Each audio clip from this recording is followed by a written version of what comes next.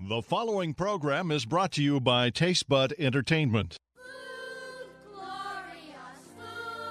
Welcome to 2 hours of delicious conversation with Chef Jamie Gwen. Dish with celebrity chefs, cookbook authors, and food experts, and gain inspirational ideas. You'll learn kitchen wisdom, wine education, and culinary trends, and eat and drink like you've never done before. Food and Wine with Chef Jamie Gwen starts now. Good morning, food lovers, and welcome. Chef Jamie Gwen along with Lana in your radio. A very happy Sunday morning to you.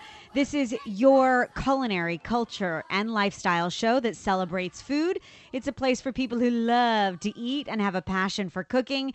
And we're keeping you updated on the food scene and taking deep explorations of a broad range of culinary topics. So stay tuned. You just might learn something. Good morning to you, Lana. Good morning.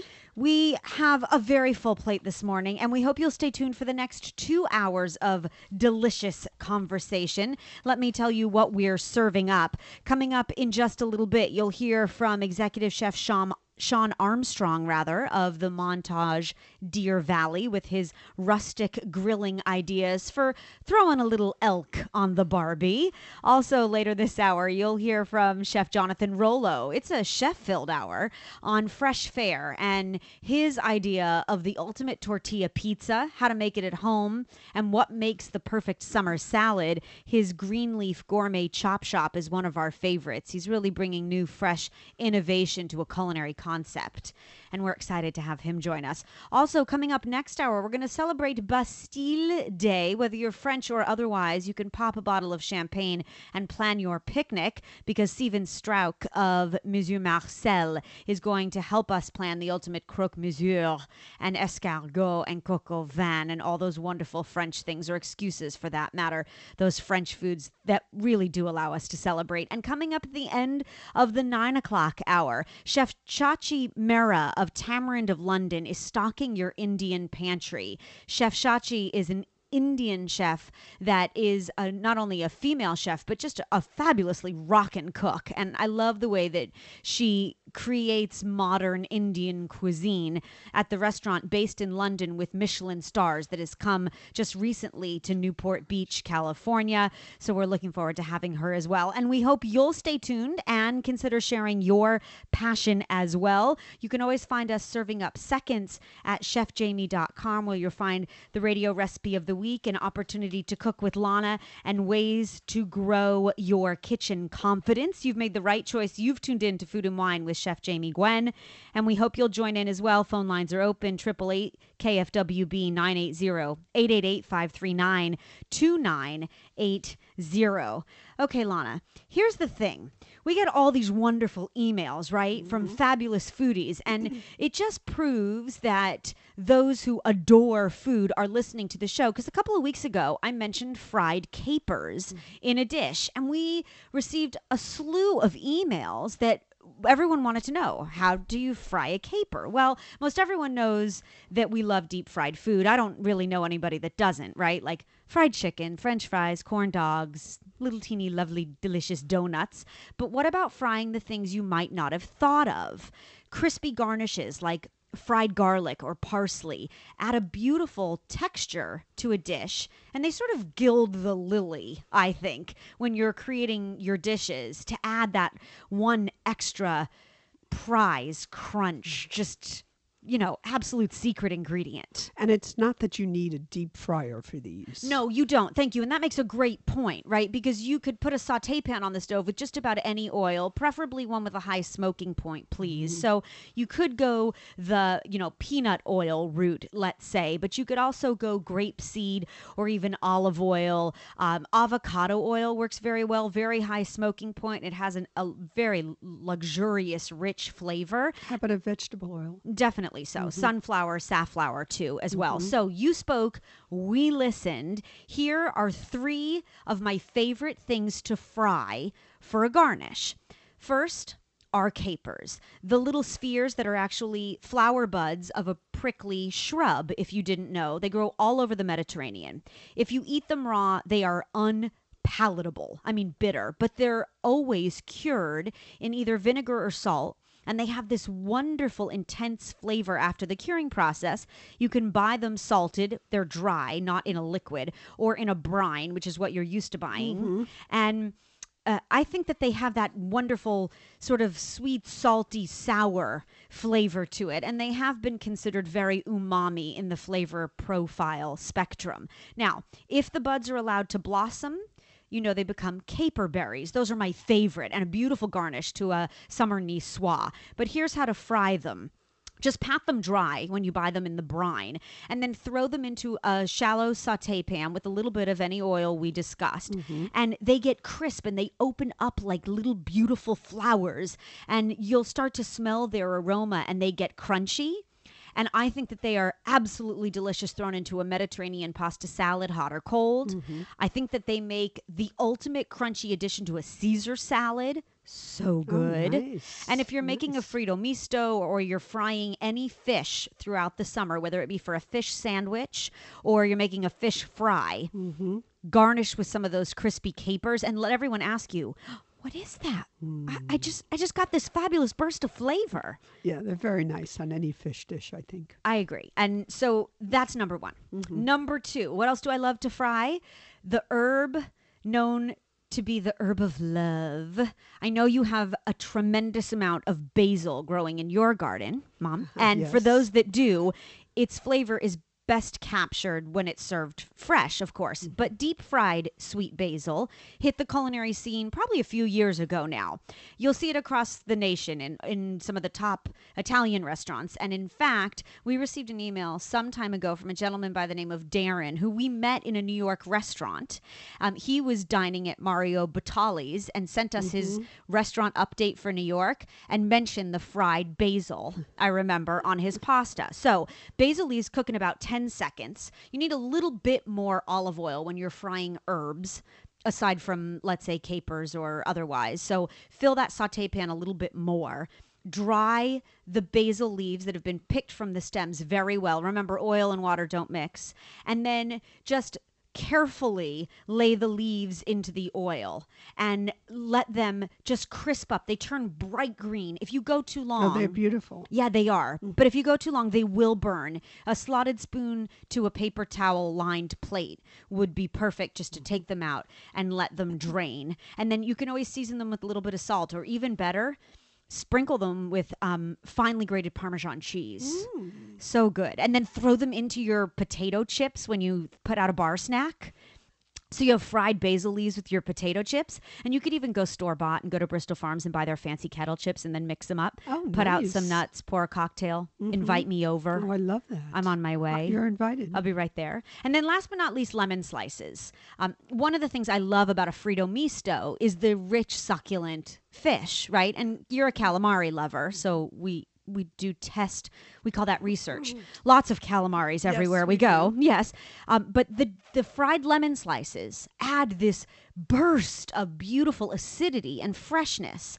And I think they make a gorgeous garnish for fish as well. You do need, again, a little bit more oil. So a little more, and most here when you're frying lemon slices, preferably in the deep fryer, but preferably Meyer lemons from Bristol Farms or from Melissa's as well.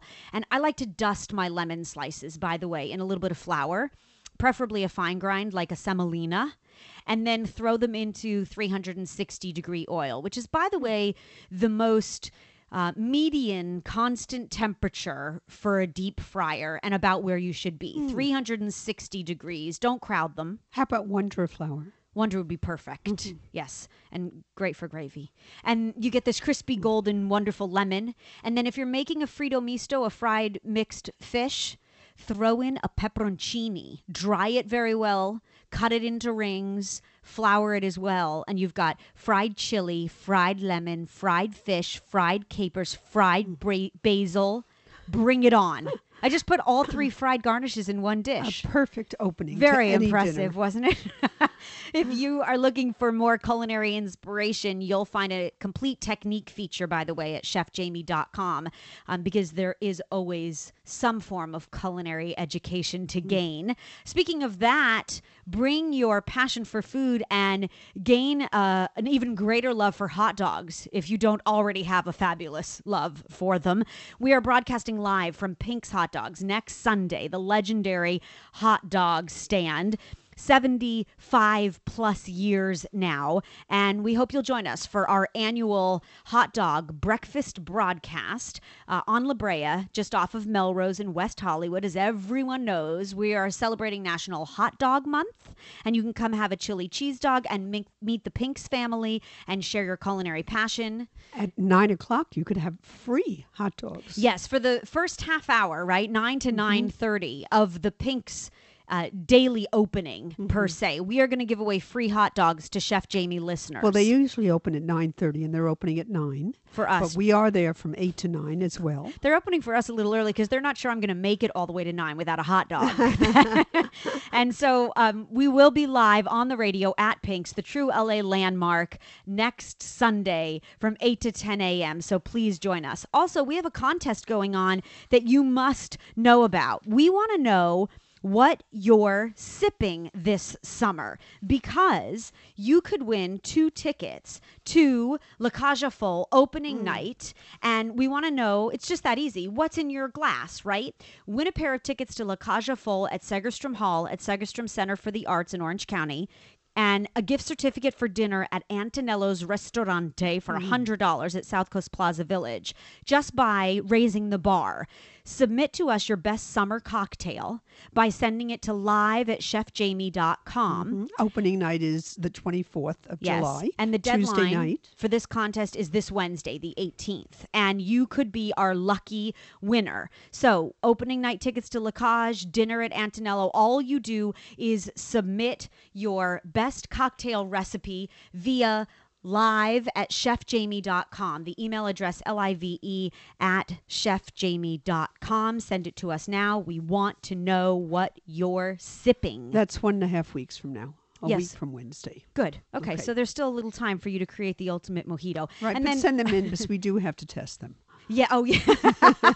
The best part of my Wednesday. right. Last but not least, I wanted to mention to you that California King salmon are back. And coming up later this hour, we're going to share with you a simple 3-ingredient recipe for my vanilla butter basted salmon that is out of this world.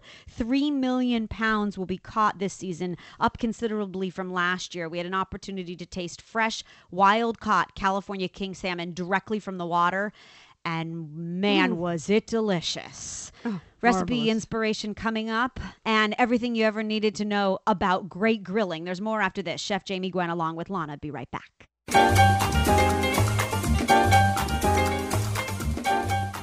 Welcome back. Chef Jamie Gwen along with Lana in your radio. You're listening to KFWB News Talk 980. Since summer is in full swing, Chef Sean Armstrong, executive chef of Montage Deer Valley, is truly cooking away. He has a unique twist on summer cooking with a culinary career that spans 2 decades and several continents. It's his love of game and the fact that he has developed extraordinary cuisines in high-profile venues in Asia that has brought him wide recognition. He is here to dish chef to chef. We welcome you, Sean. Good morning. Good morning, Chef. How are you? Very well. And you? Fantastic. Good. I'm glad. Well, Lana and I are looking forward to our first experience at Montage Deer Valley. I have not been since I watched it coming to, but it really is an extraordinary place, and we understand that you are creating delectable dishes. It's a fantastic resort. It's in a beautiful location right on top of the mountain. Yes, definitely so. So tell us, what is your best summer dish? Tell us what we'll find off the grill. Well, I think summer first and foremost really revolves around the product itself. Summer is the best time to get some outstanding produce and vegetable.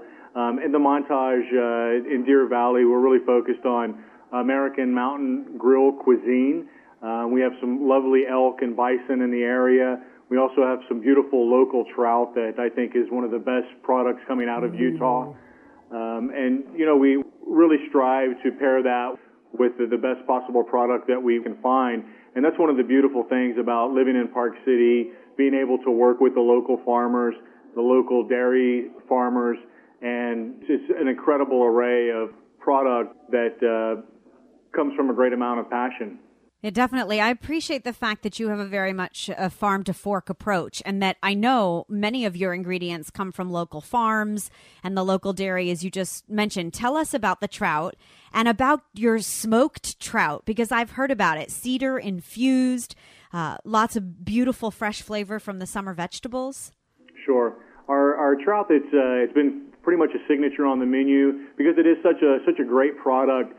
We take a pretty classical approach, and we do a trout almondine. It's paired with some haricot vert and a little sage beurre blanc with some roasted potatoes. And another way that we're doing the trout also is it's a quick cure. It's about a 3-hour cure of salt and sugar, and then it's quickly smoked with cedar wood. So it's almost like a smoked sashimi. We serve it medium rare. It's really a beautiful product. When it's so fresh from the water, you can certainly do that. And we can do that on our backyard barbecues. So you're combining salt and sugar almost like a brine. Yes? Exactly. And then a cedar plank, we can simulate the same on our backyard barbecue. The beauty of trout, one of the things I love is, one, there's nothing better than fresh trout. It just has the most beautiful, clean flavor. And two, because the fillets are so thin, you can really impart fabulous flavor from the grill, whether it be through chips or a plank. You sure can, and we just cure the trout and we put it right on top of the cedar plank, and you can throw the cedar plank topped with the trout right on your grill, and like you said, infuse it with all those wonderful flavors.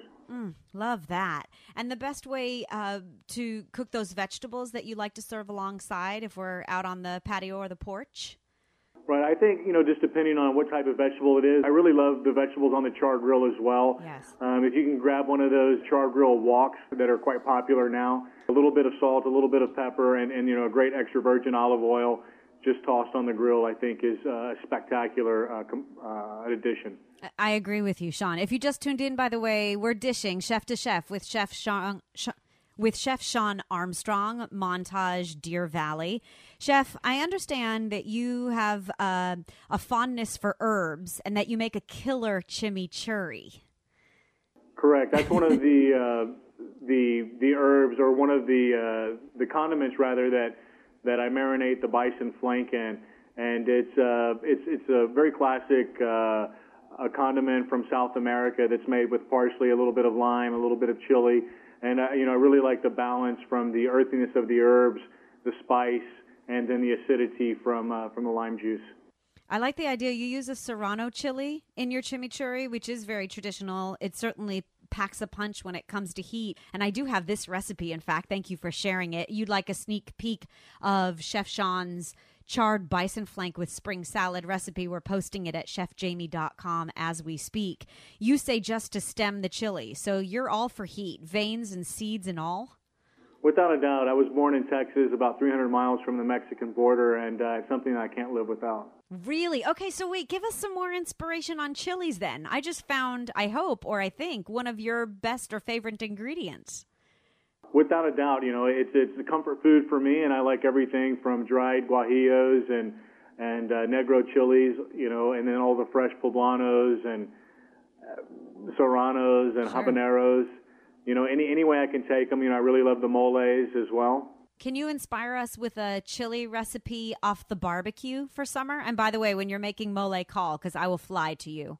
Well, actually, I just prepared a chipotle barbecue sauce today. It's got a little orange juice in it, some brown sugar, some red wine vinegar, some ketchup, and of course the chipotles. It's all sautéed together with a little bit of onion and garlic, and then it's pureed and strained. Nice. It's a quick, easy way to make a really tasty barbecue sauce. Yeah, I love chipotles and adobo because I think the sauce is as good as the chilies themselves, and it just has that really rich, fabulous umami profile to it. Sure. Tell us what you love about bison, because we're seeing more and more where our radio show is based here in Southern California, an opportunity to buy bison, like at Bristol Farms, which is our gourmet supermarket. And you can find it online as well. But it's a very lean meat, and you need to know how to properly cook it. You're exactly right. It is extremely lean, and it is so lean, it's it's one of the more healthier proteins out there for you. I mean, it's right up there with chicken and turkey as far as low cholesterol and low fat. But because it does have such a small amount of fat, it must be cooked at a very high temperature on a very hot grill or in a very hot pan, and best served medium rare, so it retains the moisture and it retains the juices. But if it's done right and if it's seasoned appropriately and it's cooked with a good technique, it's extremely flavorful and very, very enjoyable. You make a great point, and that is that any bison that you buy is really never very good at well done or even past medium, in my opinion. Sure. Would you say the barbecue or a cast iron pan, those would be my top two smoking hot methods of preparation for a lean meat? Right. I would agree with you without a doubt. Well, good to know. Thank you. Talk to us about elk, because if we can't get our hands on elk loin, I would love for you to describe its flavor. Right. Elk is, I think it's a bit misunderstood because it's not that prevalent in the market at the moment, but we do get to play with it a bit up at Montage Deer Valley. Elk is a great product. Again, it's very lean. It's full of iron and vitamins. It has a relatively gamey flavor because of the iron content. Like bison, it's best served medium rare, cooked in a very similar fashion. I think elk is one of those meats that really take well to a marinade. A nice red wine with some juniper berries, maybe some rosemary thrown into the marinade, and it really works well with something like that. Yeah, big, bold flavors. We noticed that there's a house-made elk sausage on the menu at Montage Deer Valley that looks incredible, and I love the combination of heirloom beans, mushrooms, broccolini, and almonds. And it's got a little piquillo pepper in there, which is a nice surprise. Oh, you are a pepper chef. Love that. And the short rib ravioli, too. Leave us with that description, because Lana and I were considering getting up to Deer Valley pretty quick for that dish. Right, that's one of our more popular dishes. It's a handmade ravioli. Of course, we're using the slow-cooked short rib. We're using a Wagyu short rib for that. And it's stuffed into the handmade ravioli. It's served with a little bit of demi-glace, a beurre blanc for the acidity, and then it's paired with some artichoke chips and some micro herbs. Nice. The menu looks absolutely beautiful, and we look forward to an opportunity to entice ourselves with your cuisine. Make your way up to Montage Deer Valley. It certainly is a beautiful place, and with Chef Sean Armstrong at the helm, you are guaranteed extraordinary cuisine. Chef, next time you come down to visit us, I hope it's during Hatch chili season, and you'll join us. We do a live radio broadcast where we roast Hatch chilies, which would, I think, be right up your alley.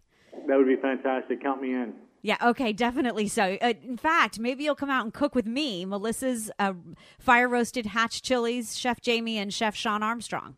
I love it, yeah. It's a plan. Very good. We'll look forward to seeing you then, and if not in Deer Valley soon. Thanks so much, Sean, for sharing your passion. Thank you. The delicious conversation continues right after this. Don't go away.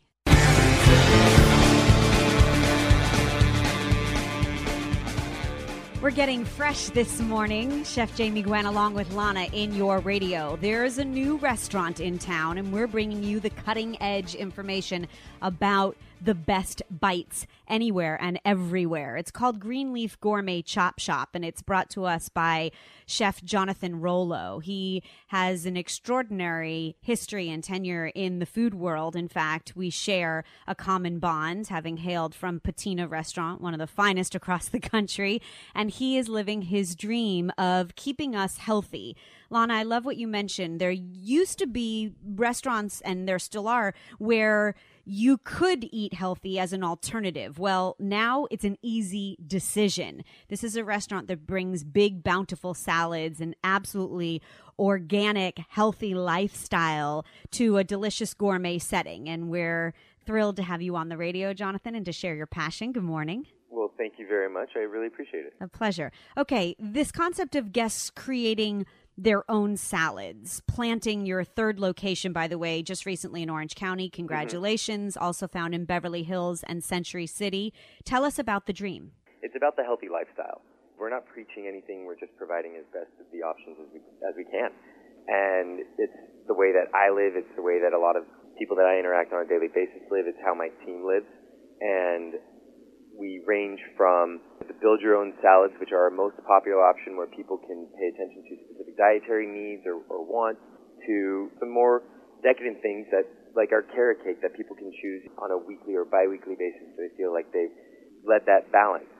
Okay, So, wait a second. We got to start with dessert because life is uncertain, and I didn't eat carrot cake when I was at the restaurant. Well, this just means you have to come back. Yes, for sure. We But do our own homemade carrot cake with, obviously all of our all-natural ingredients, and it's divine. It's not huge. Again, it's a little bit about balance, so the portion is like a thick slice. right.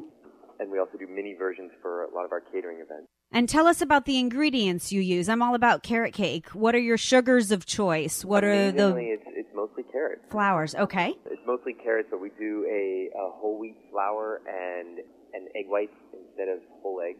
Smart. To kind of keep on the more nutritious side.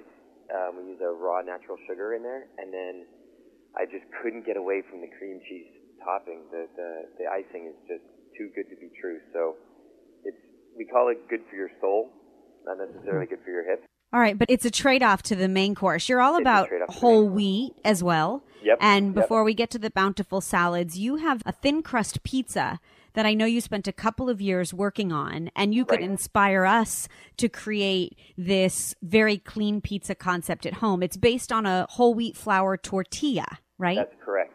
And correct. it was so delicious. It's a very thin whole wheat flour tortilla with no salt, no sugar added. So it comes in at a very low calorie count, and it provides us a really great base to play with. So we've developed 4 really great pizzas here for the restaurants, and we use it very, very frequently in our catering events, and people can kind of design their own when we do events for them. But it just has created this great platform for a nice, substantial meal that is not huge in calories, but very full in nutrients, which is, again, why we stick with whole wheat options for all of our carb options. Just maximizing, every bite you put in your mouth should have a value to it, and so we choose whole wheat all the time when it comes to any carb option. So if we were to try to recreate it at home, and it won't possibly be as good as the wild mushroom and truffle pizza that My favorite. Yeah, It we've was been very- dreaming about. It was very sturdy and had a wonderful taste to it. And a nice crisp crust, like you said, but a beautiful complement of toppings. Do you suggest we start in the oven, or it's the heat of summer, Jonathan? How about on the grill? You can absolutely do it on the grill. I find that most people don't use their convection oven properly. So what we do here is start it in the oven with the convection so that it gets totally surrounded by heat, cooked on all sides, and then we finish it off on the grill. So it crisps it up on the bottom even more. Nice. And the beauty with all pizzas is that it can be completely seasonal, and you can change it at a whim. If somebody in the family is not feeling particularly healthy that day, then so be it, and no reason to fight a losing battle. But you can also create wonderful combinations that have all kinds of things that members of your family might not necessarily regularly, like vegetables or greens or anything like that. So we have done versions with kale and with broccoli and with peas and all kinds of great vegetables that I know especially the kids in my family wouldn't go after conscientiously. Right, but they might go after it if you put it on a pizza. Correct. Yeah, I love that. The grilled vegetable and goat cheese pizza was our second favorite, only Truly to the wild incredible. mushroom. Yeah, absolutely delicious. Speaking of those really rich in nutrients, hearty vegetables, you're all about salads. And of the many that we tried, there was a lot of food on the table. We had an antioxidant salad. And I Oh, yeah. love the idea of getting your vitamins through your lunch or dinner main course. So talk to us about the benefits of those particular vegetables and fruits, if you would, and their antioxidant power. Sure. So the antioxidant salad is definitely one of our most popular. It's a really bountiful combination of fruits, vegetables. We've got our own agave roasted walnuts in there to add some nice crunch. But we use cranberries and red grapes and red onions and a pomegranate vinaigrette to enhance the antioxidant qualities of the salad. It comes on a bed of really great fresh mixed greens that we get from Scarborough Farms. And to round it out, we add a lot of texture to it, some really great, refreshing, crunchy cucumbers. And to mellow it out and add a little bit of sour, we have some really great crumbled blue cheese in there, which kind of rounds everything out a little bit. Yeah, it adds that tanginess, that bite and cuts the sweetness a little bit. Pray tell, how does one make agave walnuts? Because that's the new caramelized nut. I love your attention to detail that you would do that. Yeah. Well, again, it's about making good substitutions as opposed to necessarily just forgoing a candied nut in general. So we found that when we were candying the nuts, we were boiling them with the traditional recipe. We were boiling them first, which releases a lot of the nutrients into the water and doesn't retain them into the nut. And then we were frying them, which, obviously adds all kinds of calories from fat. And then we were coating them in sugar, which, again, there's all kinds of arguments between agave and sugar, and nothing's perfect at this stage in the game, but at least we feel that the agave is the better of the options. Now we are tossing and coating in a little bit of lemon juice and agave and roasting in the oven. And although they do get sticky sooner than a candied nut normally would, the calorie content is a third to a quarter as much as it was when we were frying them. So much less. And those the are texture's the same. Yeah, and the flavor is the same, too. You get the sweet crunch that really satiates that textural component of a salad. Because if I'm going to eat a salad, you have to satisfy all of those cravings for me. It has to have what I call a prize, right? It has to have some sort of crouton, a candied nut, a crostini, a salty spread on the bread that goes along with the salad, so that all of my necessary carb-fulfilling appetite is fulfilled. And that's really what the nut does, and that's what we love. And something good in every bite. Yes, something good and balanced in every bite. We say that each ingredient in the bite has to be forkable, so you must be able to get that perfect bite. The goal of our salads and the goal of our menu in general is not to make you feel like you're eating healthfully. This should be almost tricking your mind and your body into really enjoying what you're eating. And yet it is healthy, and yet it is nutrient-rich. You shouldn't have to be justifying it. It's okay, it's healthy. It should be, this is great, and it's healthy. And that's what everybody is saying. It's all about a smart lifestyle, making good eating decisions, and Greenleaf Gourmet Chop Shop is bringing us just that. We know that we call you the commander in leaf at the restaurant, and so we'll do that here. We thank you for bringing a very premium concept to Southern California, and we know that it's going to continue to grow. So you heard it here first. For more information on where you can find your next great salad, go to greenleafchopshop.com, and you can find them on Facebook and Twitter as well. There's great salad inspiration. Allow this to serve as an idea of putting out a great big salad bar with all of the fresh, fabulous ingredients that you can find this summer, and letting everyone toss to their heart's content, or just run on over to Greenleaf, because we guarantee you will be satiated with a full plate. Jonathan, continued success to you. Thank you very much. I really appreciate it. It was a pleasure. The Los Angeles Times, USA Today, NBC's The Biggest Loser, all certainly triumphing this conscious eating concept, and one that we loved. There's more fabulous food insight and information right here and in your radio. You wouldn't dare touch your dial. Now, would you? Chef Jamie Gwen, along with Lana in your radio. You're listening to KFWB News Talk 980.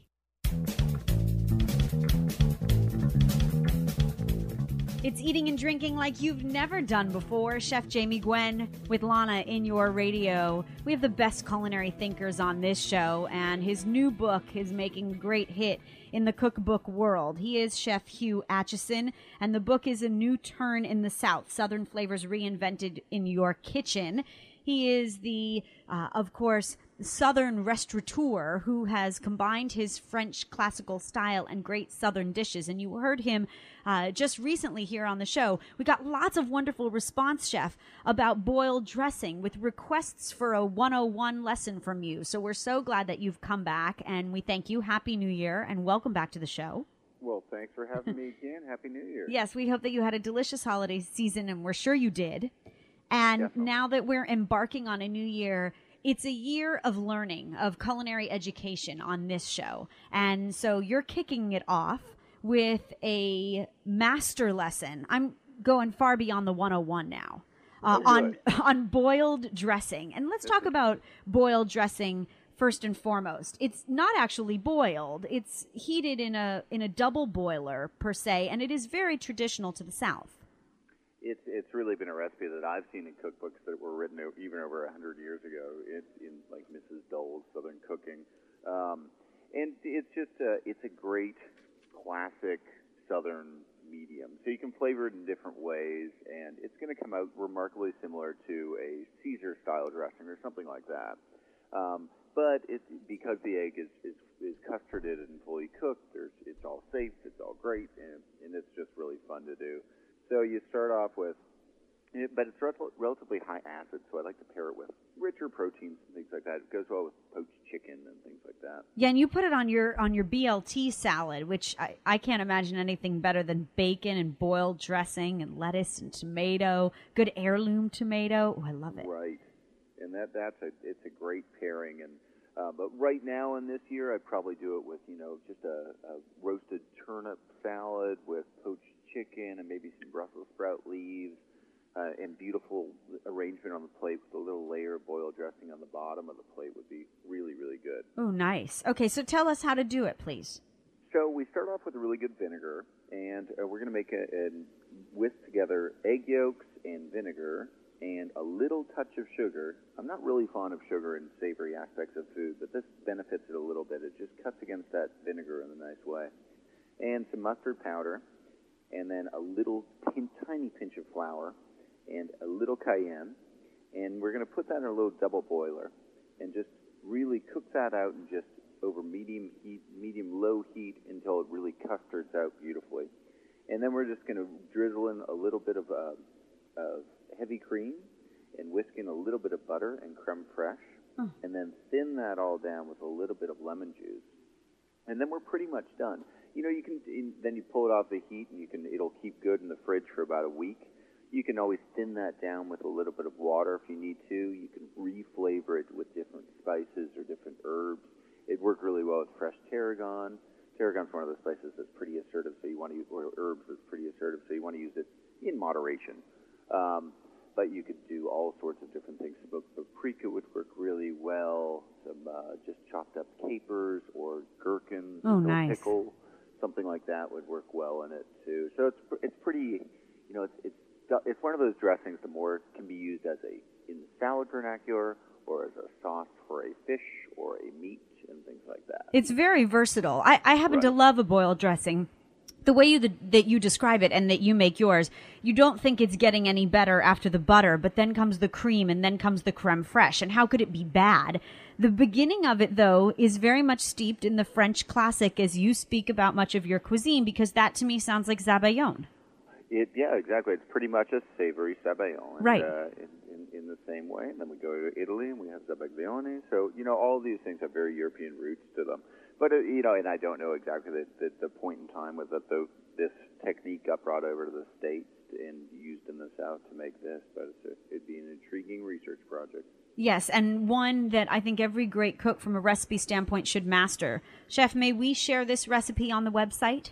You definitely can. Thank you. We would love it. You will find Chef Hugh Atchison's boiled dressing recipe as we continue our culinary education of 2012 on the website at chefjamie.com with a link so that you can add a new turn in the South to your cookbook collection. Luxuriously rich. I have to tell you, I can't wait to make a batch today of boiled dressing and put it on just about anything and everything. There's a great recipe of yours, in fact, on the Food and Wine website, Hugh, that actually pairs your boiled dressing with a grilled vegetable salad, which for the summer season, I can only imagine would be spectacular. Yeah, that is a great recipe that we did for Food and Wine a while back, and so you can do that too. That's the flexibility.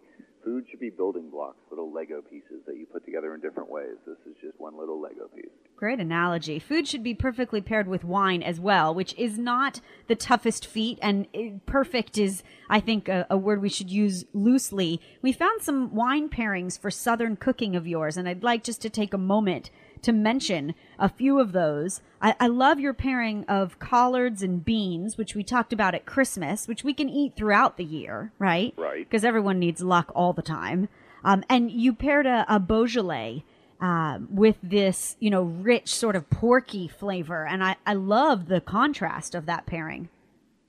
Yeah, I think Beaujolais is just is such an amazing area, and the Gamay grape is just so cool and interesting. And we just need to get past this Beaujolais Nouveau idea. There's a lot more to Beaujolais and Cru Beaujolais than the November release in plastic bottles of Beaujolais Nouveau.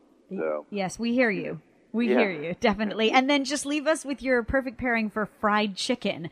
I love the idea of a dry German Riesling. You say it would be awesome, and I agree, because oftentimes you do see a heavier white paired with chicken dishes, and it doesn't apply here.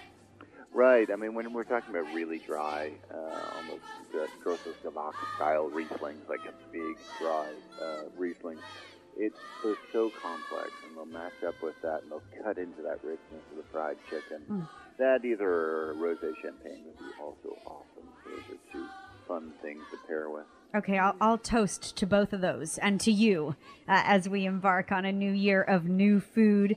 The book is called A New Turn in the South, and he is Hugh Acheson. When you're in Athens, Georgia, please visit his restaurants along with his in Atlanta as well, and be sure to watch him as a judge on Bravo's Top Chef.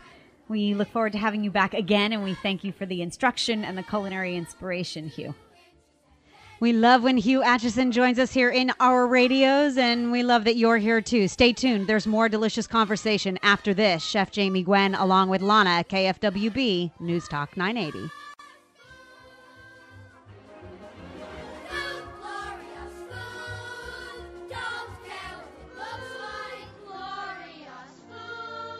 Welcome to Delicious Conversation with Chef Jamie Gwen.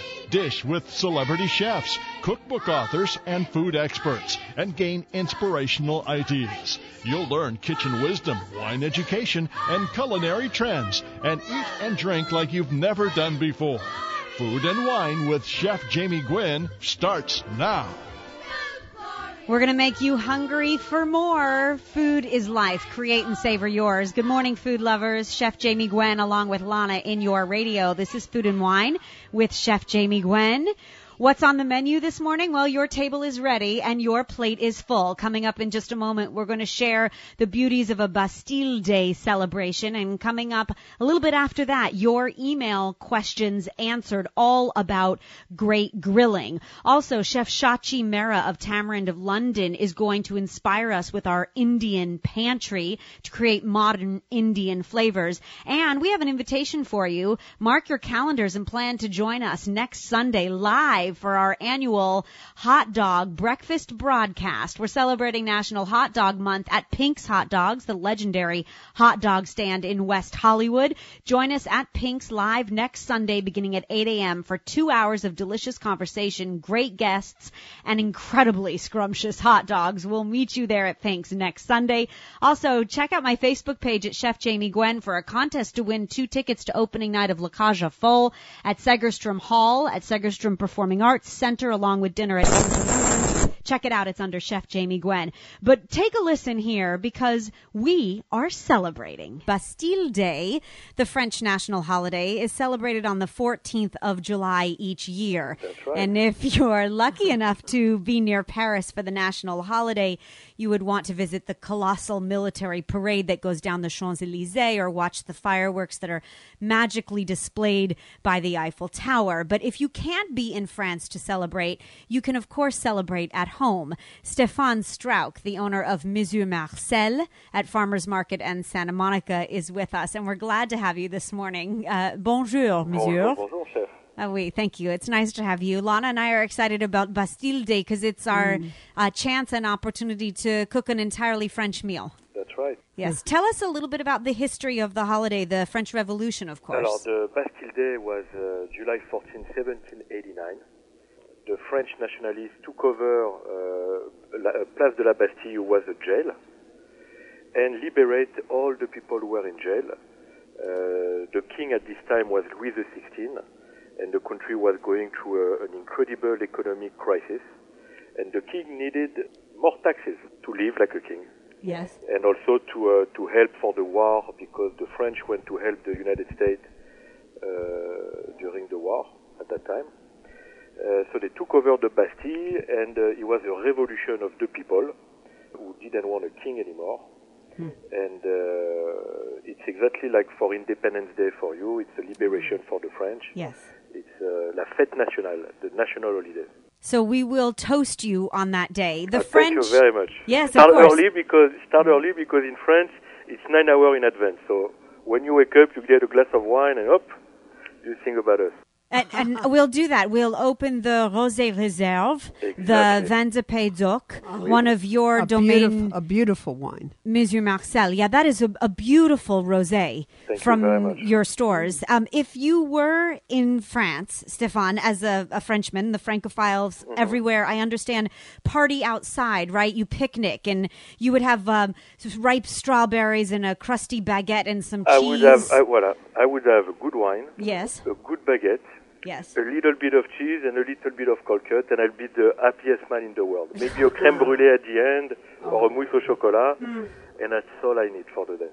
You know, one of the things that I love about Monsieur Marcel when you're at Farmers Market in Santa Monica as well is the very unique French artisanal food products in addition to the local products. But it's your emphasis on France and those products indigenous as well, the charcuteries, the pâtés, the terrines, the wines, the housewares, and the fact that you've duplicated a lot of the flavors from France in your own products. Lana and I have almost finished the artichoke lemon spread in the jar. Excellent. One of my favorites. Delicious. Tell us what you do with it. How you like to use it. What you can share to inspire us. I'll tell you something. I always have one at home. When you have friends who come and you don't want to cook, you don't want to do much, you open one of those jars, you take a little bit of a cracker or bread and you spread it on it. I put it when I do a cheese platter. I put it on the side Nice. of the cheese platter. I use it as a dip. But I use it a lot in my sandwich. I spread it in my sandwich with a little bit of mozzarella, a little bit more oil, a little bit of balsamic vinegar, a tomato, and it's delicious. There is so many things you can do with the artichoke lemon spread. It's a wonderful product. I love the idea of on sandwiches. One of the things, too, that we love about Monsieur Marcel is the restaurant, and you can find French-inspired dishes there. And so we're glad that you're here this morning as we plan our Bastille Day menu. If we're not going out to picnic, some of the traditional French dishes that you could prepare at home, I think are overlooked so much during the year. Like, I love fondue, Stéphane, and I'll take any excuse possible to serve it. Yes, it's a great dish for Bastille Day, fondue. And talk about your Cheese Master's own special recipe, because you do a multitude of cheeses. Yes, we do. We have actually about 250 different kind of cheese on our cases. And we rotate the cheese that we serve at the restaurant. But we have it all. We have it all from every part of France, from Italy, from Spain, from Switzerland, of course. And it's very difficult for me to speak about cheese. The reason why is I love all of them. And everybody asks me, which one is your favorite? I love all of them. Yeah, but one of the wonderful things about fondue in the French style, similar to like an American macaroni and cheese, let's say, is that you can use the leftover pieces in the cheese drawer. That's right. To make the ultimate fondue, and it makes the ultimate mac and cheese as well. But you have like a small piece of Gruyere left. And the Italians won't mind if you throw in a little fontina. Absolutely. And you need the traditional The Emmentaler. Comté, right? The Emmentaler. If you had a little bit of Roquefort, like Stéphane makes in his fondue Savoyard, you're going to have a little bit of pungency from the blue, right? That's right. They all come together beautifully. Yeah. And then also the coq au vin is one of my favorites. Oh, we're coq au vin The lovers coq au in this vin family. is a typical French dish we serve in almost every bistro in Paris. We have the recipe from, I got the recipe from a chef who used to work at Brasserie Lalma in Paris. And it's a dish that everybody enjoys. Lardon, of course, the little pearl onion, the burgundy reduction. yes. We serve it on the side with our gratin potato with the Gruyere on the top that we put on the salamander. It's delicious. Yeah, you've made me very hungry, Stéphane. It's all your fault. Talk to us about a traditional croque-monsieur, a good monsieur, a good gentleman speaking about the ultimate sandwich. How can we recreate it ultimately at home? It's all about doing a good béchamel. Yes. A croque-monsieur without the béchamel and without, of course, the proper ham. it's not a croque monsieur. So you have to do a good béchamel. Of course, you have to put a good gruyère on top, or comté, and a good ham. And it's the croque monsieur again. It's something that you find in any bistro in Paris. And you also have the croque madame. The croque madame is the croque monsieur, but with an egg on the top, a fried egg. And it's something easy to eat, to have good flavor between the gruyère, the béchamel, the ham, and the country bread that we use. It's a great hot sandwich. It's the ultimate sandwich. Yes. So far we've covered coq au vin. You could plan for fondue. You could do croque monsieur, croque madame. You could make gougère just to start, right? The French puff filled with, you could do Gruyère, Emmentaler cheese there as well, which I love.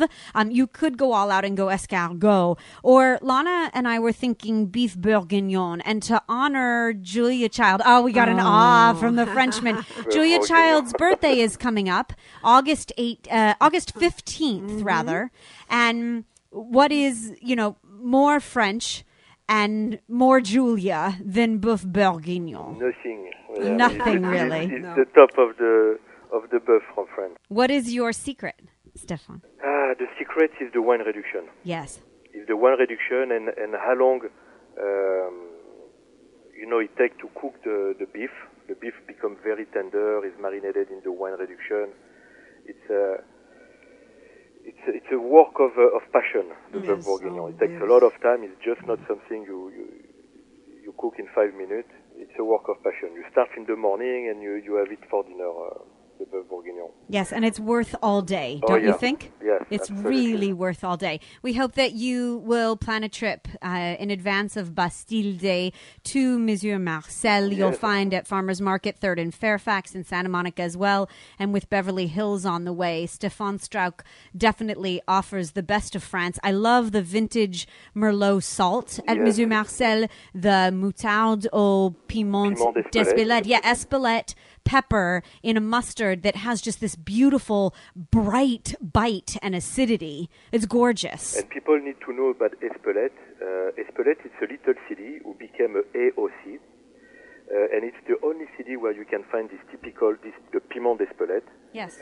And you cannot call it piment d'Espelette if it doesn't come from the city and if it doesn't have the stamp with the AOC. It's very particular. Mm-hmm. We love that they are so particular about not only where the foods are indigenous from, but the quality of the products, too, as we know you are. We're using your rosemary skewers on the barbecue tonight. Absolutely. Can't wait. And we look forward to seeing you at your stores soon. You can find out more to celebrate a Bastille Day in your own home at Mr. Marcel. Stands for Monsieur Marcel. It's MRMARCEL.com. Thank you very much for sharing your passion, Thank Stéphane. you very much, Chef. Oui, we'll speak with you or see you soon. Absolutely. Oui, au revoir, merci. Au revoir, à bientôt. Oui, à bientôt. There's more delicious conversation in every language and every style right after this. Chef Jamie Gwen along with Lana. Don't go away. This is your culinary playground every Sunday morning. The delicious conversation continues, and we're serving up seconds with recipes galore at chefjamie.com. Chef Jamie Gwen along with Lana in your radio. If you're in search of the world's best beef, then you're tasting steaks for recreation, right? That's what we're doing, Lana. And I thought that we would share the success of our July 4th barbecue because it was a steak fest, really.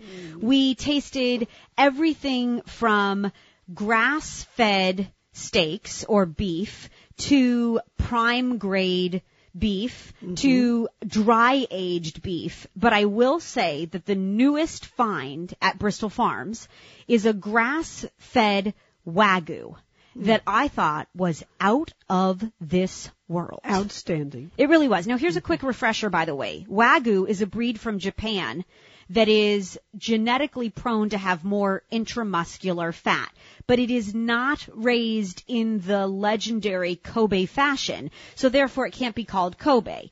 And the process of Wagyu, or the breed itself, has been brought to the States, and you'll find American Wagyu now, and it's supposed to be a close comparison to Kobe. There's really nothing like Kobe, of which, by the way, you can have like 1 or 2 bites. You and I actually indulged in I think it was a 1 or 2 ounce portion of Kobe that was quickly grilled on a hot stone at Morimoto in New York, right down in Chelsea. It's a very buttery taste. It is, but it's like sort of gnawing on a stick of butter. And there is an in between, because this grass-fed Wagyu from New Zealand that's available at Bristol Farms now has that wonderful richness to it and higher levels of good monounsaturated fats, but it is not as heavily marbled. So it's not that overly fatty flavor that you can't eat much of. I thought those steaks were so buttery, both the ribeye and the New York, so flavorful, so rich and delicious. It wasn't too heavy. It had a lightness to it, and it was a damn good steak. It really was. I like the New York better. I know you did. They were both fabulous. They really were.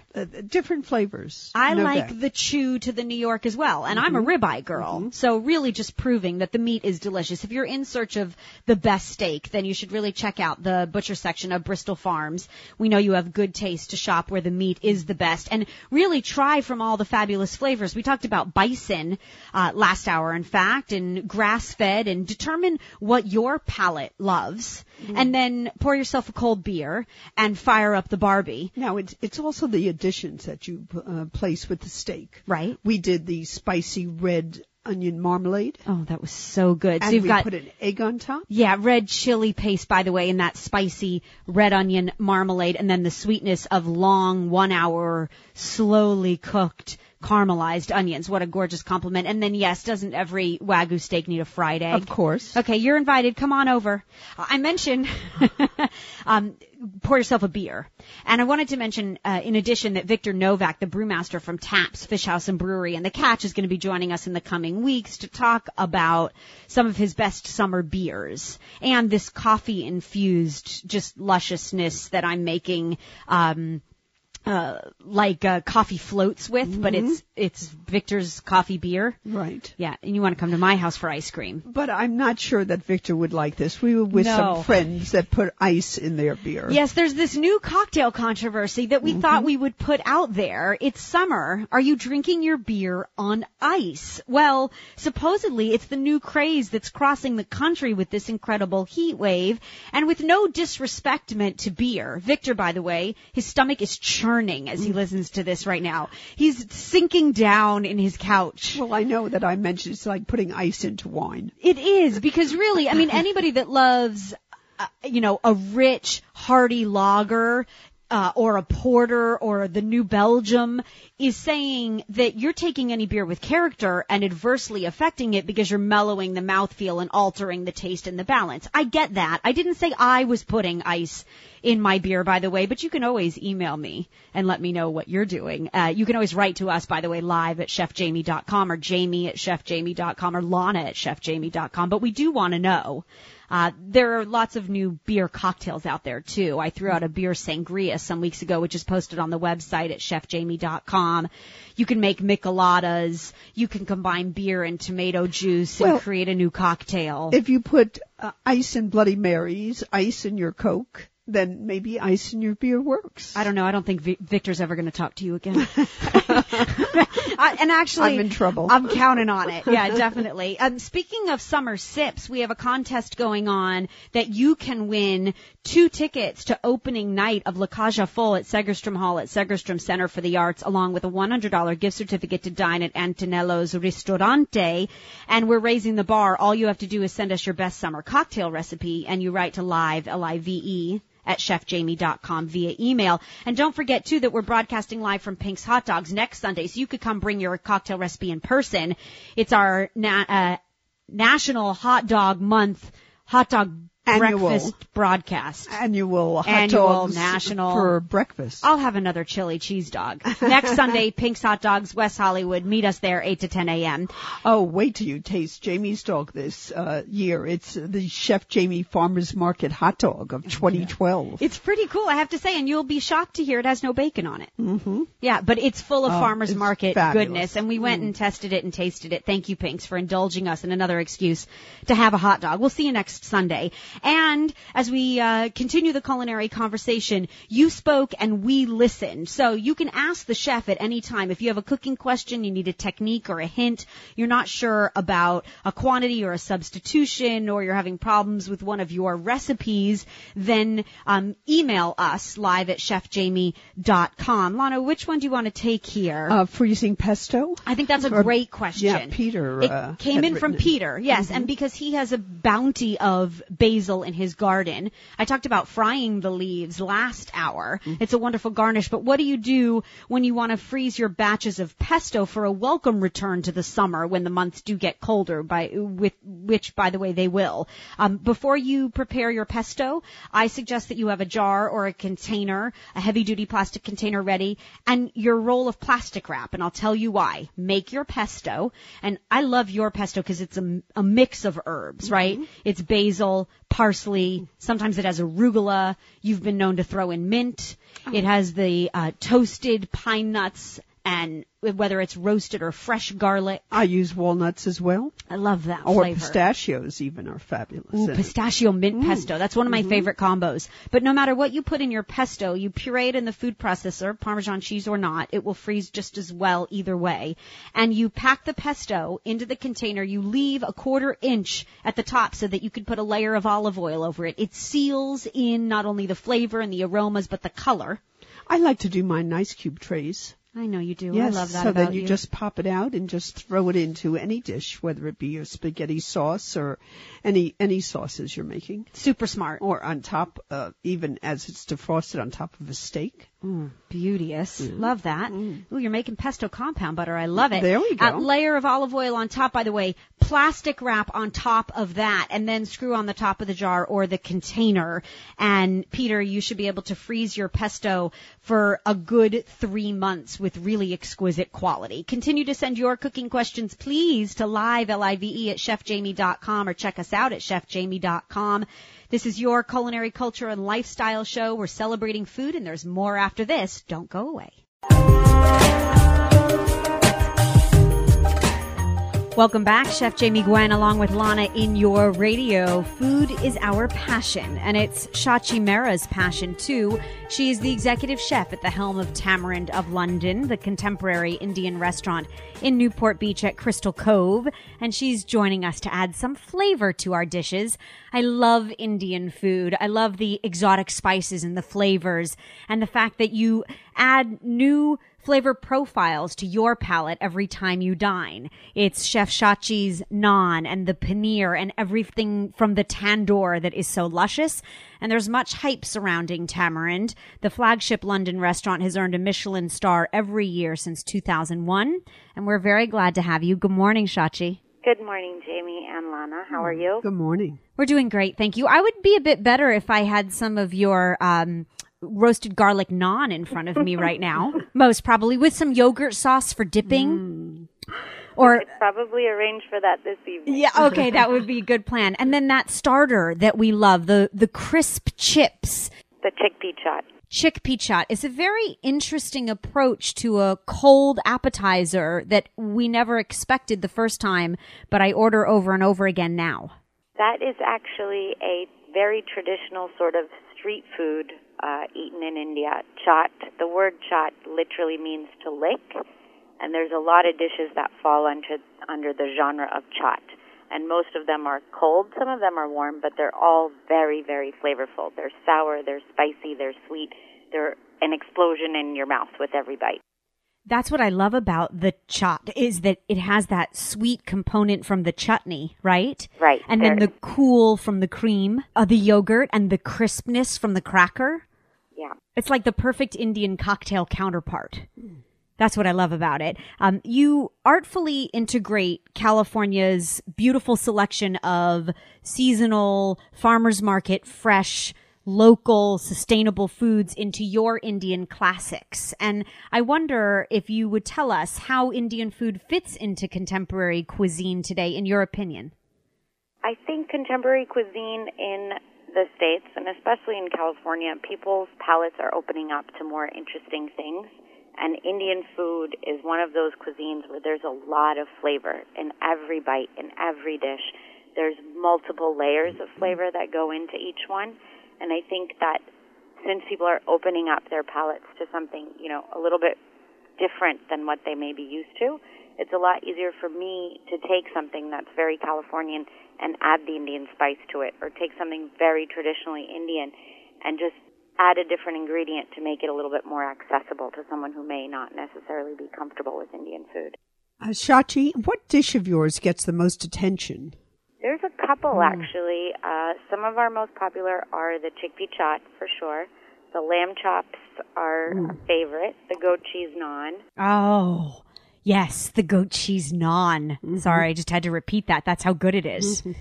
And then there's the date and, is it date and almond? There's a date and almond naan. That does really well as well. The duck curry was a surprise to me.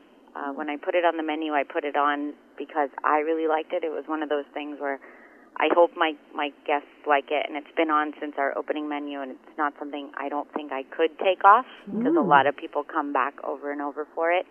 The black lentils is something I've had a lot of people say, I don't even like lentils, but I love these. Oh, they're wonderful. As far as the lamb chops are concerned, we're deep in the heart of summer grilling. And while we can't duplicate the heat level of your tandoors, can we recreate that tenderness and the flavor of your lamb on our backyard barbecue? And we hope you'll inspire us and share some ingredients too. Absolutely. The lamb chops that we do in the tandoor, obviously the tandoors are between 500 and 700 degrees. But you could easily grill a lamb chop. And part of what makes our lamb chops so very, very tender is yogurt in the marinade. Yogurt acts as a tenderizer. And we also have malt vinegar and green papaya. So green Asian papaya and also pineapple act as tenderizers. So if you're making something in which you don't mind a little pineapple flavor, or if it would heighten the flavor of what you're making, go ahead and add a little bit of pureed pineapple to that. The green papaya doesn't necessarily add any flavor, but if you keep some puree, if you buy a green green papaya and puree it in the blender and just keep that puree in the freezer, and every time you're making a marinade for a lamb chop or for a steak, even for chicken, just add about a teaspoonful for 4 people or 6 people, and you'll notice a difference in how tender your meat is. What a great tip. And why the malt vinegar? Malt vinegar adds a level of brightness and flavor to the marinade, and again, it acts as a tenderizer as well. I love that. For the lamb chops, we've got the yogurt, we've got the vinegar, and the green papaya. You talk about yogurt a lot, and I mentioned it. I happen to love the sauce, the raita, that you serve as well. But yogurt that you use in your dishes as an ingredient, what kind of yogurt should we buy? You can actually, whatever yogurt you prefer in your house, whether it's full fat or low fat or non-fat or Greek yogurt, whatever, you don't have to buy a specific kind of yogurt to add it to your food. We use whole milk yogurt in the restaurant, but you can actually use whatever yogurt you have at home as long as it's plain and not flavored. Okay, very good. Now, speaking of yogurt and these ingredients, I would like to build an Asian pantry. So share with us the essentials, the basic spices, and then some of the standard produce that you keep on hand, because we can really infuse a little bit of Indian flavor into our signature California dishes ourselves and just get that hint of flavor, that hint of spice to elevate the dish. Absolutely. There's a lot of things that if you just add a little bit of spice, it'll turn into something totally new.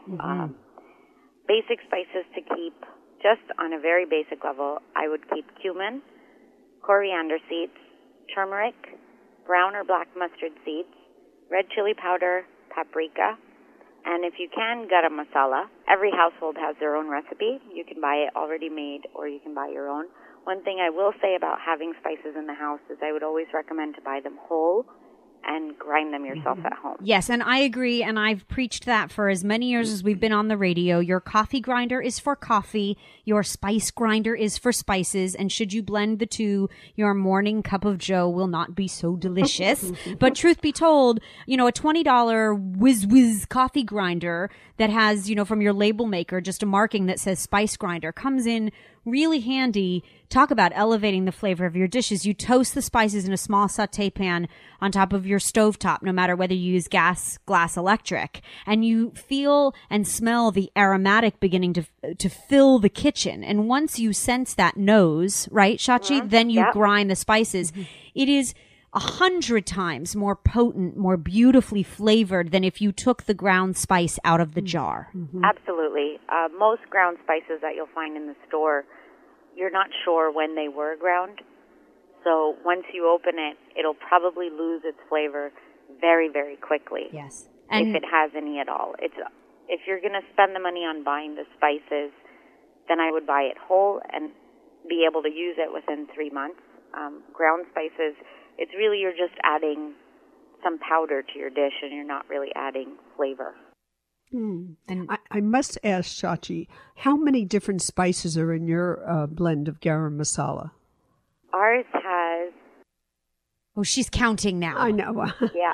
I've heard exorbitant numbers. No, actually it's not. Garam masala is not as frightening as it sounds. Ours has 9 or 10 different spices in it. Can you disclose most of them or tell us about the family recipe, please? So every family has a different garam masala recipe simply because some people prefer to have more coriander flavor, some people prefer more cumin. I've heard of people where their garam masala only has cinnamon and star anise.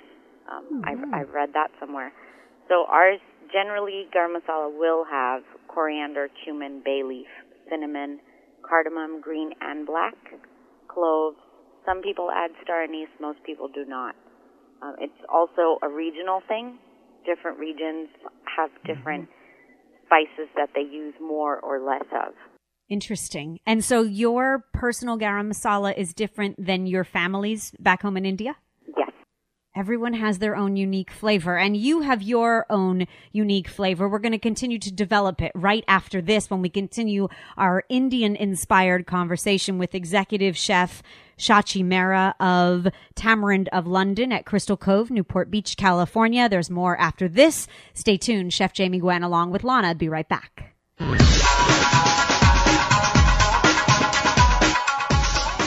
We have the best culinary thinkers on this show. Chef Jamie Gwen along with Lana, joined by Chef Shachi Mehra of Tamarind of London, the contemporary Indian restaurant in Newport Beach. Mehra has cut her teeth at some of the finest Indian restaurants in the country, including New York City's Tabla and the Bread Bar, Bombay Club. In fact, during your tenure there, Shachi, you were named one of the rising stars, I know, by Gentry Magazine. Congratulations. We're glad to have you in our backyard. And we're continuing to talk Indian cuisine. Chef, continue, if you would, on your pantry list, some of the basics. Beyond those basics, there's a lot of spices that people already have in their cabinets, but they don't necessarily associate with Indian food, including cinnamon, bay leaves, cloves, star anise. Those are all used in different quantities for different dishes in Indian food. And produce items that I like to keep on hand always are onions, tomatoes, ginger, garlic, green chilies. I prefer serranos, cilantro, and if you can find them, curry leaves. Fresh curry leaves. Yes. And if you find fresh curry leaves, often at the Asian market, by the way, how can we store them essentially or, keep them for the winter? If you're not going to use them all right away, you can freeze them. Okay. I just wrap them in a paper towel and put them in a Ziploc bag and freeze them. They will lose some of their brightness, but they still have that curry leaf flavor. If there were 3 recipes, Shachi, that we must try, what would you inspire home cooks to create?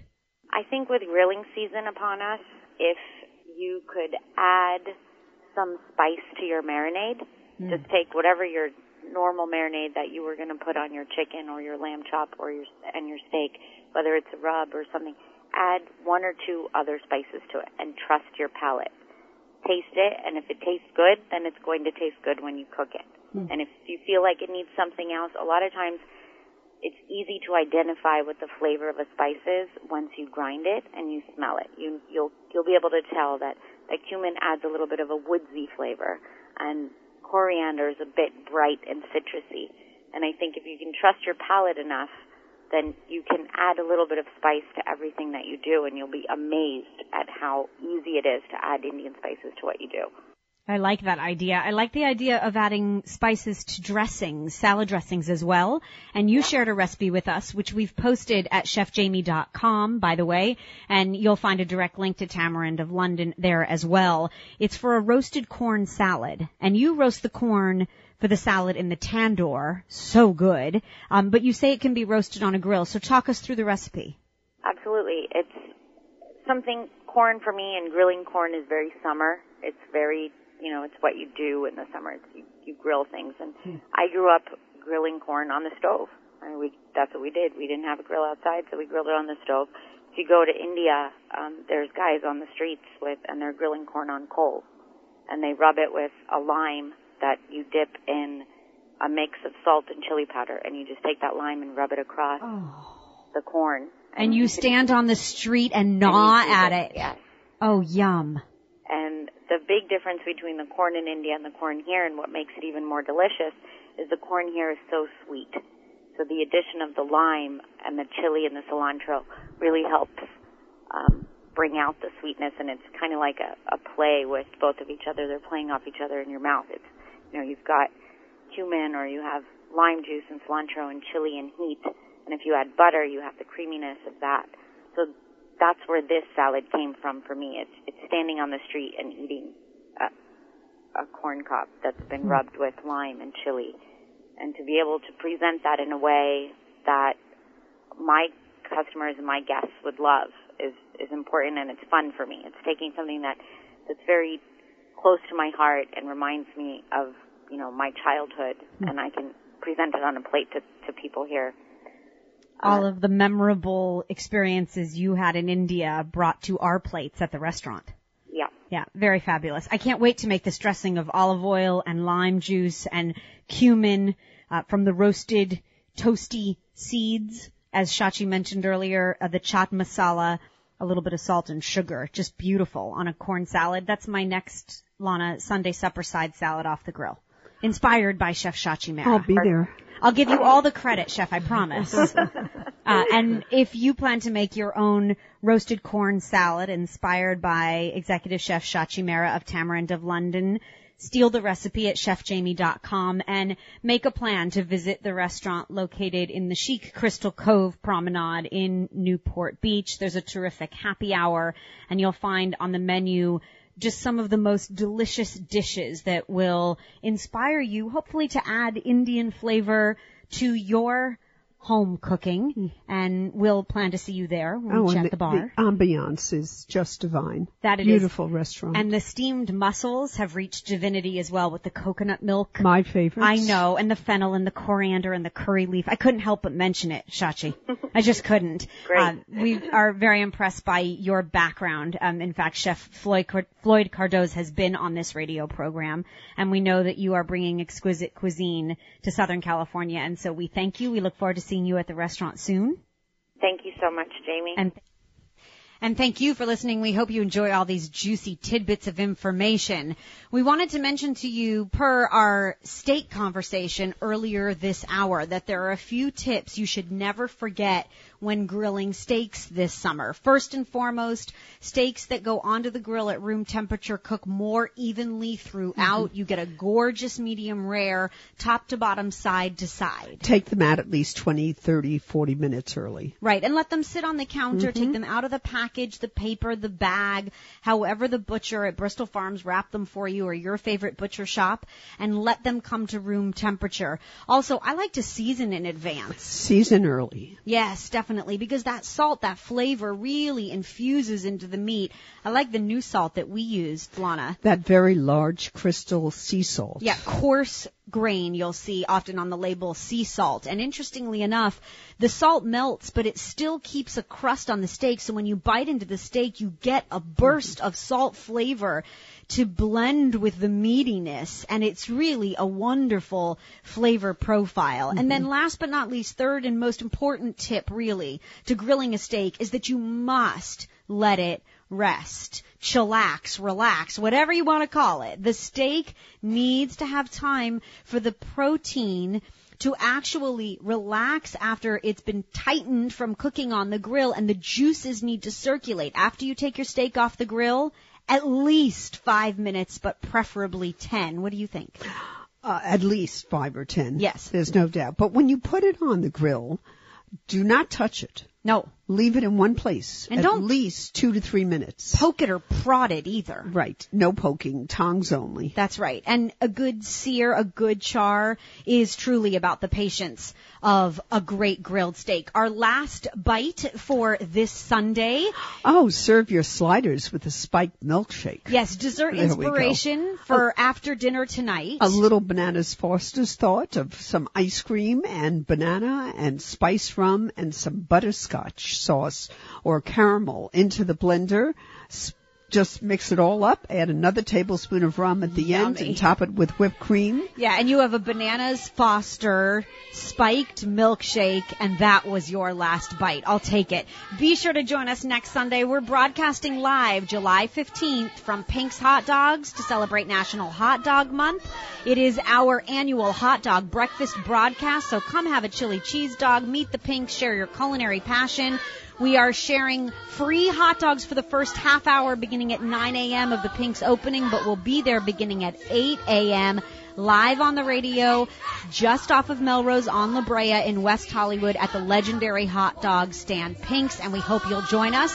Until next Sunday when we meet you live, you can find us serving up seconds at chefjamie.com. Thanks for listening. I'm Chef Jamie Gwen signing off. We hope you continue to eat well. The preceding program has been brought to you by Taste Bud Entertainment.